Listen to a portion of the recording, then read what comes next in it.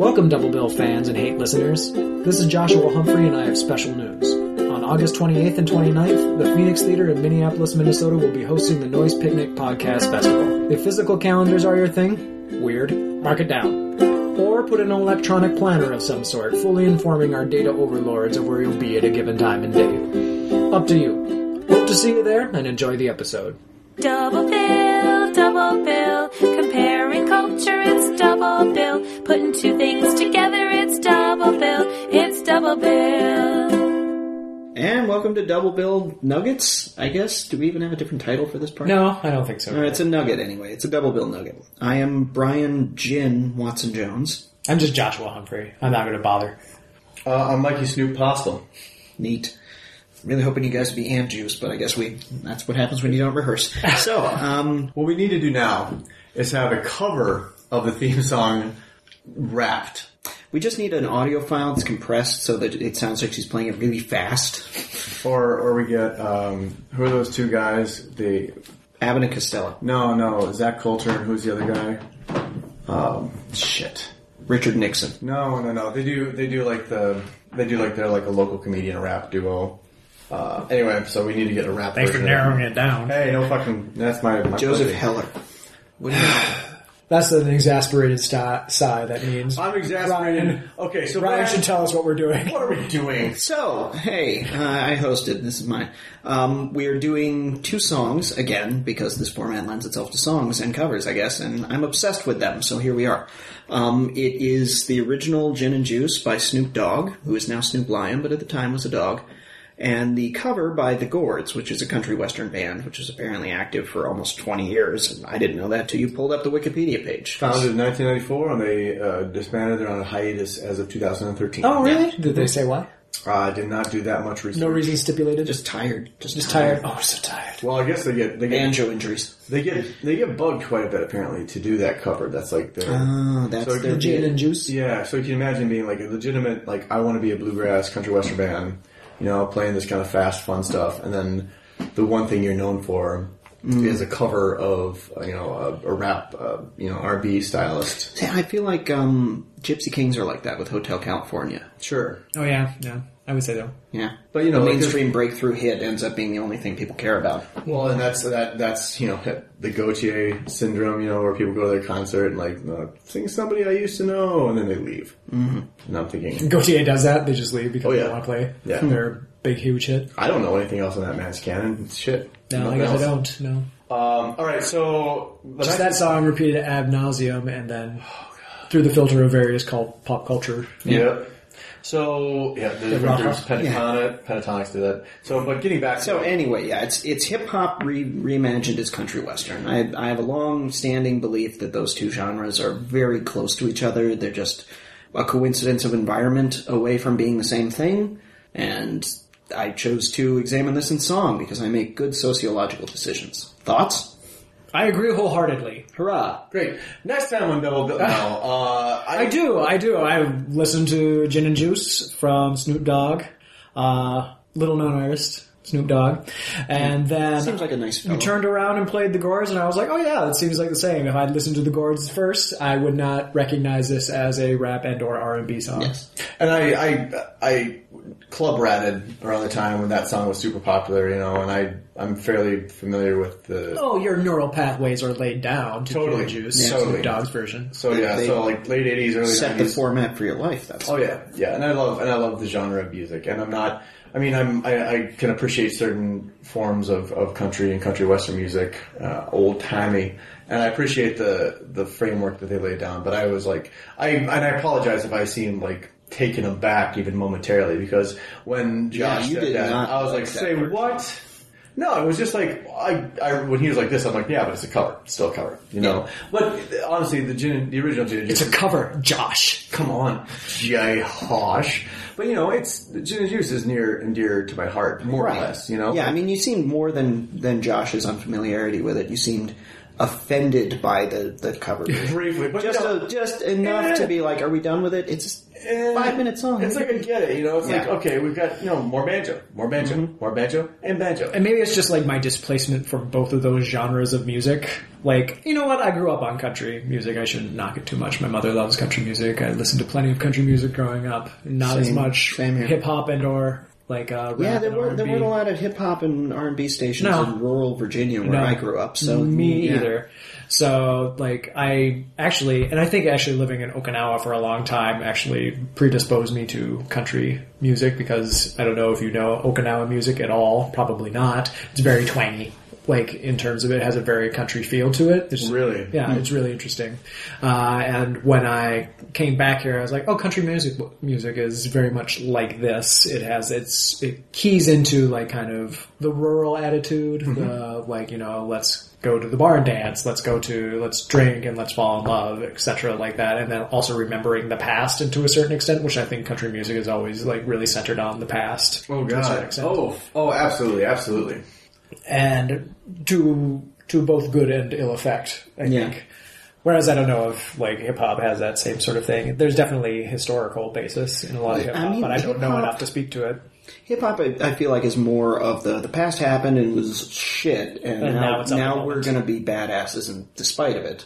Whereas country western is definitely more of guys sitting around drinking gin and juice and talking about getting laid and getting drunk. And that's primarily getting high. And that's primarily what a lot of the West Coast sound that was coming out by Dre and Snoop Dogg. Mm-hmm. And you're right. It's a very good assessment to say that country music is like an examination of the past, whereas hip hop, R&B, and sort of a modern analogy to say it's like civilizations building on top of each other because, the foundations that they frequently discuss, and you see this nowadays, especially when modern hip-hop and R&B African-American artists are like looking at people like Iggy Azalea, and some white artists who appropriate the kind of music. They're just like, well, you have to understand where we're kind of coming from with this, and we're not just going from like Rapper's Delight all the way to fucking, NWA, Eazy, and like stamping on like, explicit, advisory kind of, tickets, So, and then we also have the cross-pollination with groups like, what's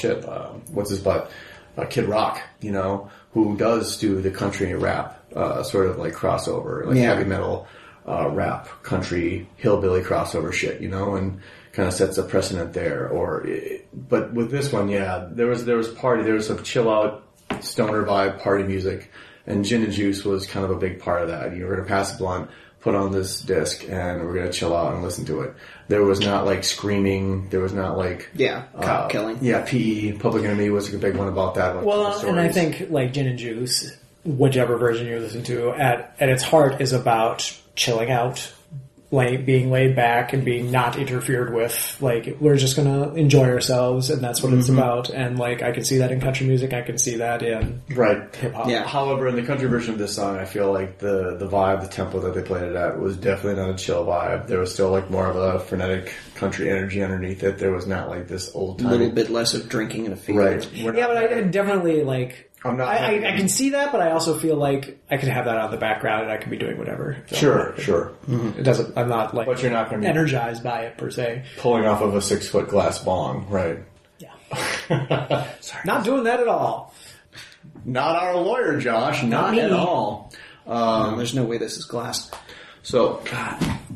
No. I wonder if I ever go up to like the board, if they will go sit and listen to all these previous podcasts. There's probably material in here that they could pull out of. That'd be kind of interesting. If they're looking for a reason to get rid of you, yeah. If they're just looking, maybe examining my character, yeah. If they're just looking to have the bar that everyone has to cross, I think this whole generation's going to have some problems. Well, yeah, I don't think what Dan Savage talks about. Not a lot of people. Dick pics. Yeah, there's not a lot of people who don't have embarrassing Facebook videos that could throw a wrench into their wheels of their bike. Are you saying this is embarrassing? I shouldn't be doing it. Well, I'm also saying it's a video, so I'm not sure if my word should be taken very well. Fair enough. I'll extrapolate from there.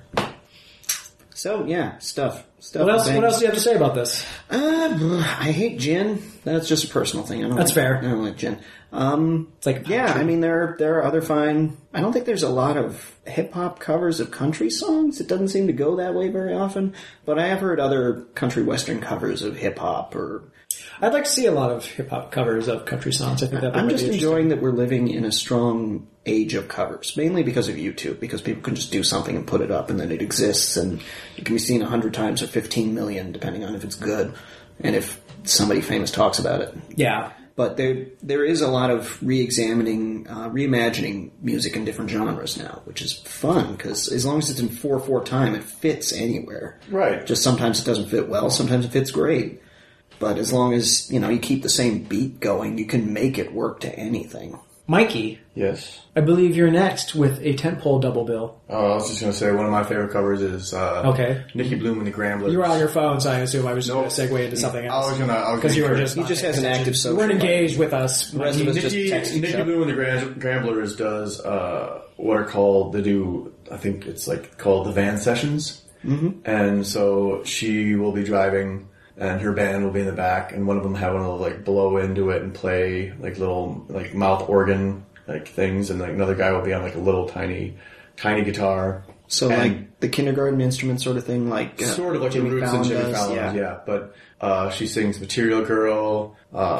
She sings I Won't Go For That by Hall & Oates. And strangely enough, it works out when she's driving around. It's kind of fun. And I found out about it about 2 years ago. I'm like, these are cute and they kind of work out. So yeah. I don't mind. I like covers a lot too. I mean, they have to kind of fit in the context, but I think if they put a lot of, like we said, postmodern jukebox, it's becoming a popular thing now. Yeah, my favorite cover is still postmodern jukebox's Motown cover, Nickelback, because they're good songs and I didn't realize it until I heard them in Motown, somebody with a good voice and a soul singing the movie. I didn't realize you guys had such extensive opinions about covers. Well, you're playing video games and watching bad movies, and we're on YouTube. It's true, I am playing video games and watching bad movies. Yeah. Look at this. It's harder to double bill a video game, especially one that you dump 100 hours into. Right. I'm going to double bill Dragon Age 2 with Candy Crush. Who has the time? Oh, I've had the time the last week. I've had the best time just playing a video game and not worrying about anything else. I'm going to get there because I got some birthday money and I'm spending it on the Arkham games because I make good life decisions. You played the Arkham game. I played them, but I want to own them and play them again. Oh. I want to play them without awkwardly having to ask if I can come over. I would highly recommend the Dragon Age games. I think you would enjoy them. I will come Who has over time? and I will play Arkham with you because all I know is somebody told me even if you play Arkham as Batman and just decide to jump around the city and fly, they're it's kind of the coolest thing. You're Oh yeah, they're great games. Yeah, imagine a video game controller where every button in the instruction manual is labeled "Do Batman stuff." yeah, and that's all I need. Yeah, they sort of perfected that gameplay scheme where you just push a button and do things. Which I like. Mm-hmm. I like interactive movies with puzzles. The combat mechanics, Make it good enough so I can beat it. I don't have to look amazing. Let me mash. If I can mash and do cool stuff, that makes me happy. Yeah, exactly. As for our next actual double bill, Oh, right, the point of the podcast. The tentpole. our tentpole is going to be Going Clear, Going Clear. the documentary about Scientology, and then Religious, the documentary that Bill Maher put out. Should we watch those in chronological order? I think it wouldn't be a bad idea, and I know that So they're Religious, Religious, and then Going Clear, which came out this past couple months ago. about a month or two ago. And Fantastic film. Really interesting. yeah, and I'm hearing great things about it. I have not yet seen it, but Religious I did see, and for Bill Maher haters, I can only say that this is probably one of the few times I've seen something that he's done where he actually just kind of walks in and drops the whole antagonistic veneer and just literally asks questions and is polite about it, doesn't act like a dick, and the only time he kind of gets a little sneer worthy is when people come up and put their hands up and say "fuck you, Bill Maher." And he's I think anybody would react, right. react to that. Well, my reaction would be, who's Bill? I'm not Bill I'm not Maher. Bill Maher. And he does, like I said, he does some snarky things. Especially, I think, you'll enjoy when he visits the Pray the Gay Away preacher, who is I don't know if I'll enjoy it. who is quite enjoyably he's well. I was gay for a little while, but you can see I have a wife, and it's great. And he's like, well, come on over here, Mr. Maher. I always give my congregation hugs. He's like, sure thing. Right. Check it out. Until next time, friends. This has been Double Bill. Double bill, comparing culture, it's double bill. Putting two things together, it's double bill. It's double bill.